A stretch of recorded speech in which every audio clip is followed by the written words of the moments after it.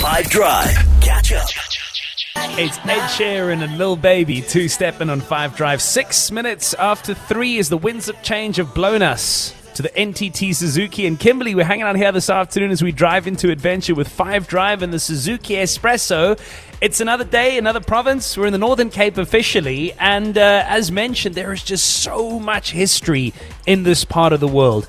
Museums, places of interest, some of the oldest clubs anywhere in the country, and incredible art galleries where the team had a chance this afternoon, a little bit earlier today, and you'll hear more about this on the show later, to come to understand more about this beautiful country of ours. The winds of change have blown us from Bloem to Kimberly through art. And we're currently at the Duncan Cronin house in Kimberly. And Duncan Cronin is a guy who was schooled in England and made his way down through Africa, taking pictures of all the people and telling their stories. It is so dope to see our history through photographs. You know, we always hear about our history, it's like always spoken word, but to actually see beautiful photos of people from 100 years ago is just the most incredible thing ever. Who was this man, and despite being of wealth and privilege, why did he decide it was important to document the local people of Southern Africa? We'll find out on the show next. And who continues to produce hits on the 5DRIVE Heritage Tour, driven by Suzuki. Here we are this afternoon at the NTT Suzuki in Kimberley, exploring our South African roots with the 5DRIVE Heritage Tour, driven by Suzuki. And here we are also in one of the oldest places in the country, a place filled with heritage and history, a past and a present all colliding at one in some of the beautiful museums that they have here, like for example the McGregor House, which is a place that in so many different ways has been connected with different things that have happened in this city. There were war generals who hid out here during the battles and the great wars and sieges that took place over 100 years ago. It was a sanatorium at some point in its history, so is most likely haunted, and is also the place where we got to meet a new character that we'd like to introduce you to on the show. His name is Shelton. He's a dude in his mid-30s that has lived all over the country. The winds of change blew him from his home in Kimberley to Gauteng and Pretoria. I think he said at some point he lived in some other part of the Northern Cape province, but he came back eventually to settle here and wants to tell stories for future generations about why history matters. He's a tour guide in training, and here I am standing inside what is definitely a haunted house, getting to meet him. Can I ask you, so you are a tour guide in training. What does that mean? Can you just give me a little bit of background into why you chose this industry and how you have come to be here? Okay, I chose it by default. Initially, we started out as tourism monitors due to monitor the influx of people coming in and around the country and so forth, to make sure that everything is safety and so forth. And then this year around, the program started initially starting out as tour guiding.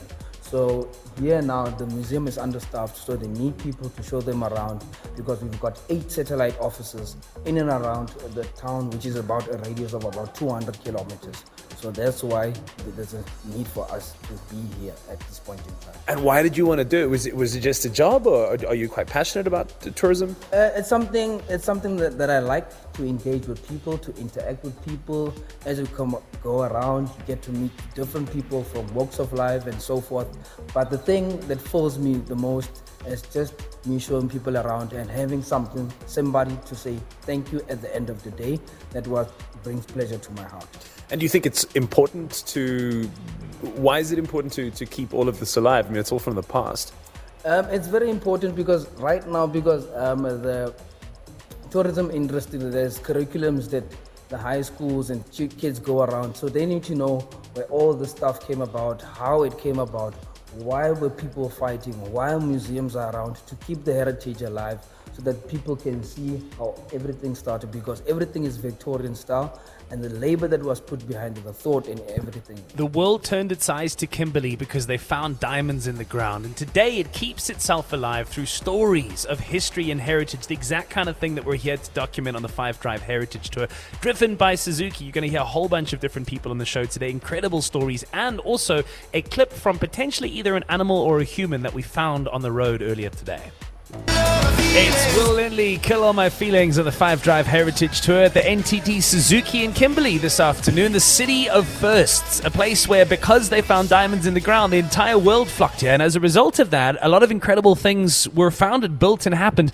Like, for example, the Kimberly Public Library, which was built back in like 1887. But I imagine it back in those days to have been a very exclusive, for all the wrong reasons, kind of a library. Do you know what I'm saying? But you go in there and it's filled with leather-bound books that smell of rich mahogany, which is a beautiful thing. Fireproof rooms, different kinds of artifacts and collections and stories that date back hundreds and hundreds of years. But today it's become so much more than that. It's become a really exciting place where super important things about literature are preserved and kept. Like, for example, among its books, manuscripts, maps and photographs, also the oldest in the country, forget the country, the oldest in the world book that has illustrations in it. So I suppose you could say, if you're a comic book fan of any description, this is how far back it all goes, right?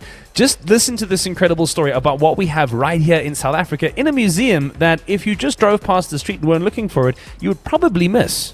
The Nuremberg Chronicles.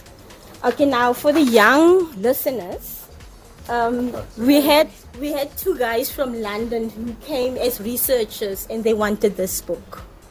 And on that, it's normal because we usually are very careful when we handle these kind of records.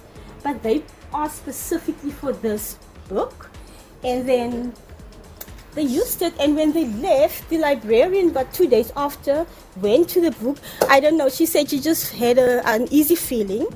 And we realized that the maps, remember this is the world's first illustrated book, was missing. So they knew about it, and they knew the importance of the maps, and they nicely cut it out at the back. I'll just show you quickly. And it became an Interpol case, but it was never found, unfortunately. So that is lost for civilization. So Interpol got interested in trying to find the missing pages of this. Well, we reported it to the normal, and then can you see? And then they said no. This is because it's overseas people. They will have to go to that site. It became an Interpol case. There must be theories about what happened to the missing pages. I hope. I'm sure there is. And these are not your normal thieves. These are your white-collar thieves. So they knew how valuable these were the maps of how the authors saw the world back in the 15th century. Someone needs to call Nicolas Cage because there's National treasure. Yeah. You know what I'm saying? Like, it's a crazy story. And you can remember, we are the custodians of these records. So we have to look after them. So imagine you were in charge of the library and this happens in your time of manage. She didn't sleep for days, and she was already an older lady. So it was. So just to catch that part of the story again, when did this page likely disappear? It was early 2000. I'm not sure 2003 or 2002, but around there. But nicely dressed two young researchers. And just what Mrs. Dumini said is that on that day, because they were two librarians and they would send up and down, then they want this, they didn't want them to see them doing that. They were sending them around, so they were not in the research room. And at that time, we didn't have cameras either too. It's such a tragic story that the oldest illustration in the world from the 15th century had 2 pages stolen by 2 guys pretending to be researchers. I guess this old lady who was in charge of the library felt terrible. The question, I want to ask you this question genuinely. Do you think that she should? Do you feel like it was her responsibility, or do you feel like she's putting the weight of the world on her shoulders and that it actually wasn't up to her? And these guys were criminals, and we must just face the facts of that. What do you think? Because shame, apparently this old lady felt horrific for what she had let go under her watch.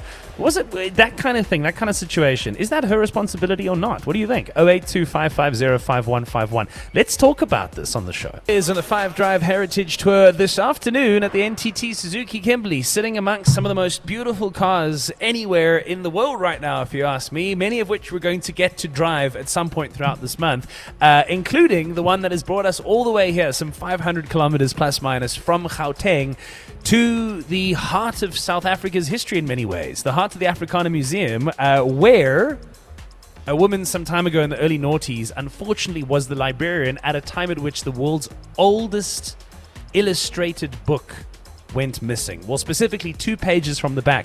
A mystery that has never been solved, but the question is that her responsibility? Should she have been held accountable? Apparently she felt terrible and had tremendous anxiety. Is that warranted or not? Hi, Nick. So, on this whole theft story, I can see both coins, both sides.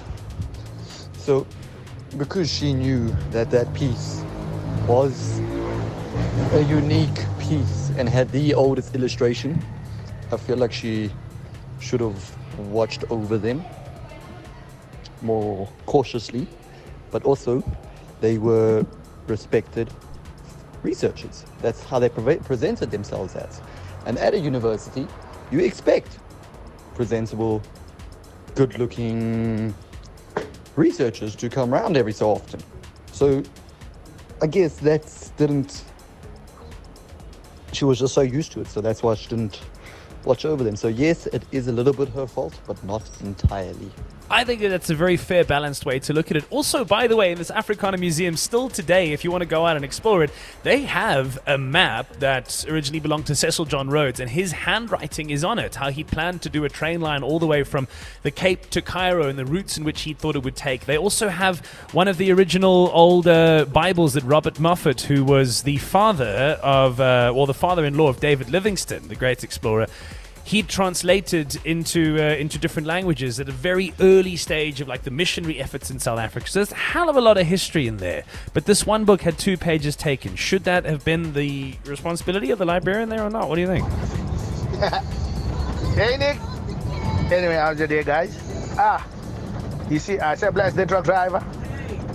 It becomes your responsibility if something goes missing in a place that you are the custodian. It's very, very bad. The whole weight of the place comes to you. For an example, the car you're driving, the Suzuki, if someone bumped into you, you get worried because everything stops. Wherever you're going, it's disturbed. And you are the custodian of the Suzuki right now. And the team, you are the responsible person for the whole people that are in the Suzuki and the Suzuki. So she has the obligation to feel like that. Yeah, it's better. That's the responsibility part. Anyway, great show, great music. Thank you, appreciate it, love you. Whoever's fault and responsibility it was all the way back then, it's incredible we have so many amazing artifacts like this inside the Africana Library in Kimberley. If you're ever in this part of the world, you should totally stop by and take a visit. As we celebrate heritage on the 5DRIVE Heritage Tour at the NTT Suzuki in Kimberley, at the place of so many firsts for the country, as I've been mentioning, but also the place that houses so much heritage and history, like at the Africana Museum. They have the first Bible that was translated by Robert Moffat, who was a dude born in like 1790-something, died in 1880s. And he was a missionary, a Scottish guy that came over here and was based out in Kuruman. And in Kuruman, he translated the Bible into Setswana. And the Bible that they have there is his original version that has all of his corrections and translations that he had found from various people that had helped him in the area to be able to do that. And it's really fascinating that it's here in Kimberley and not in Kuruman where the guy lived. You'll hear a bit more as to why that's the case now. So also, by the way, everything that we do on the tour goes up onto the catch-up pages of the app. If you want to find something you think you've heard, go check it out there. The original Bible, the first Bible written in a black language, Setswana Bibela, of Reverend Moffat, and it's published in 1853 with his own press, if you can just look at that. So he lived in Kuruman, right? He moved from the Cape area through Krikosat and then settled in Kuruman. So how did the book end up here? When he died, his son donated it to the library. Remember, we were already a library from 1887. Okay, so it's written in here.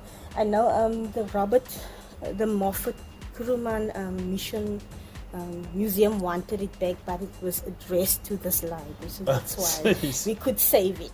Literally, our name is on it. I just want to show you guys his corrections in his own, as he was learning the language. Insane. He had a whole community of Setswanas, and they taught him, and then he brought the religion, the Christian religion, to them by writing the Bible in their language. So those marks on there are actual corrections with his own handwriting. That's very cool. Yeah. Okay. Whatever your views on someone like Moffat and missionaries may or may not be, the fact is that a lot happened for the documentation and progression of language through writing it down. And something that is preserved here for a number of different cultures happens at the Afrikaner Museum in Kimberley. Just one of the many reasons why, again, if you're in this part of the world, it's more than worth a visit. Catch up from some of the best moments from the 5DRIVE team by going to 5FM's catch-up page on the 5FM app or 5FM.co.za.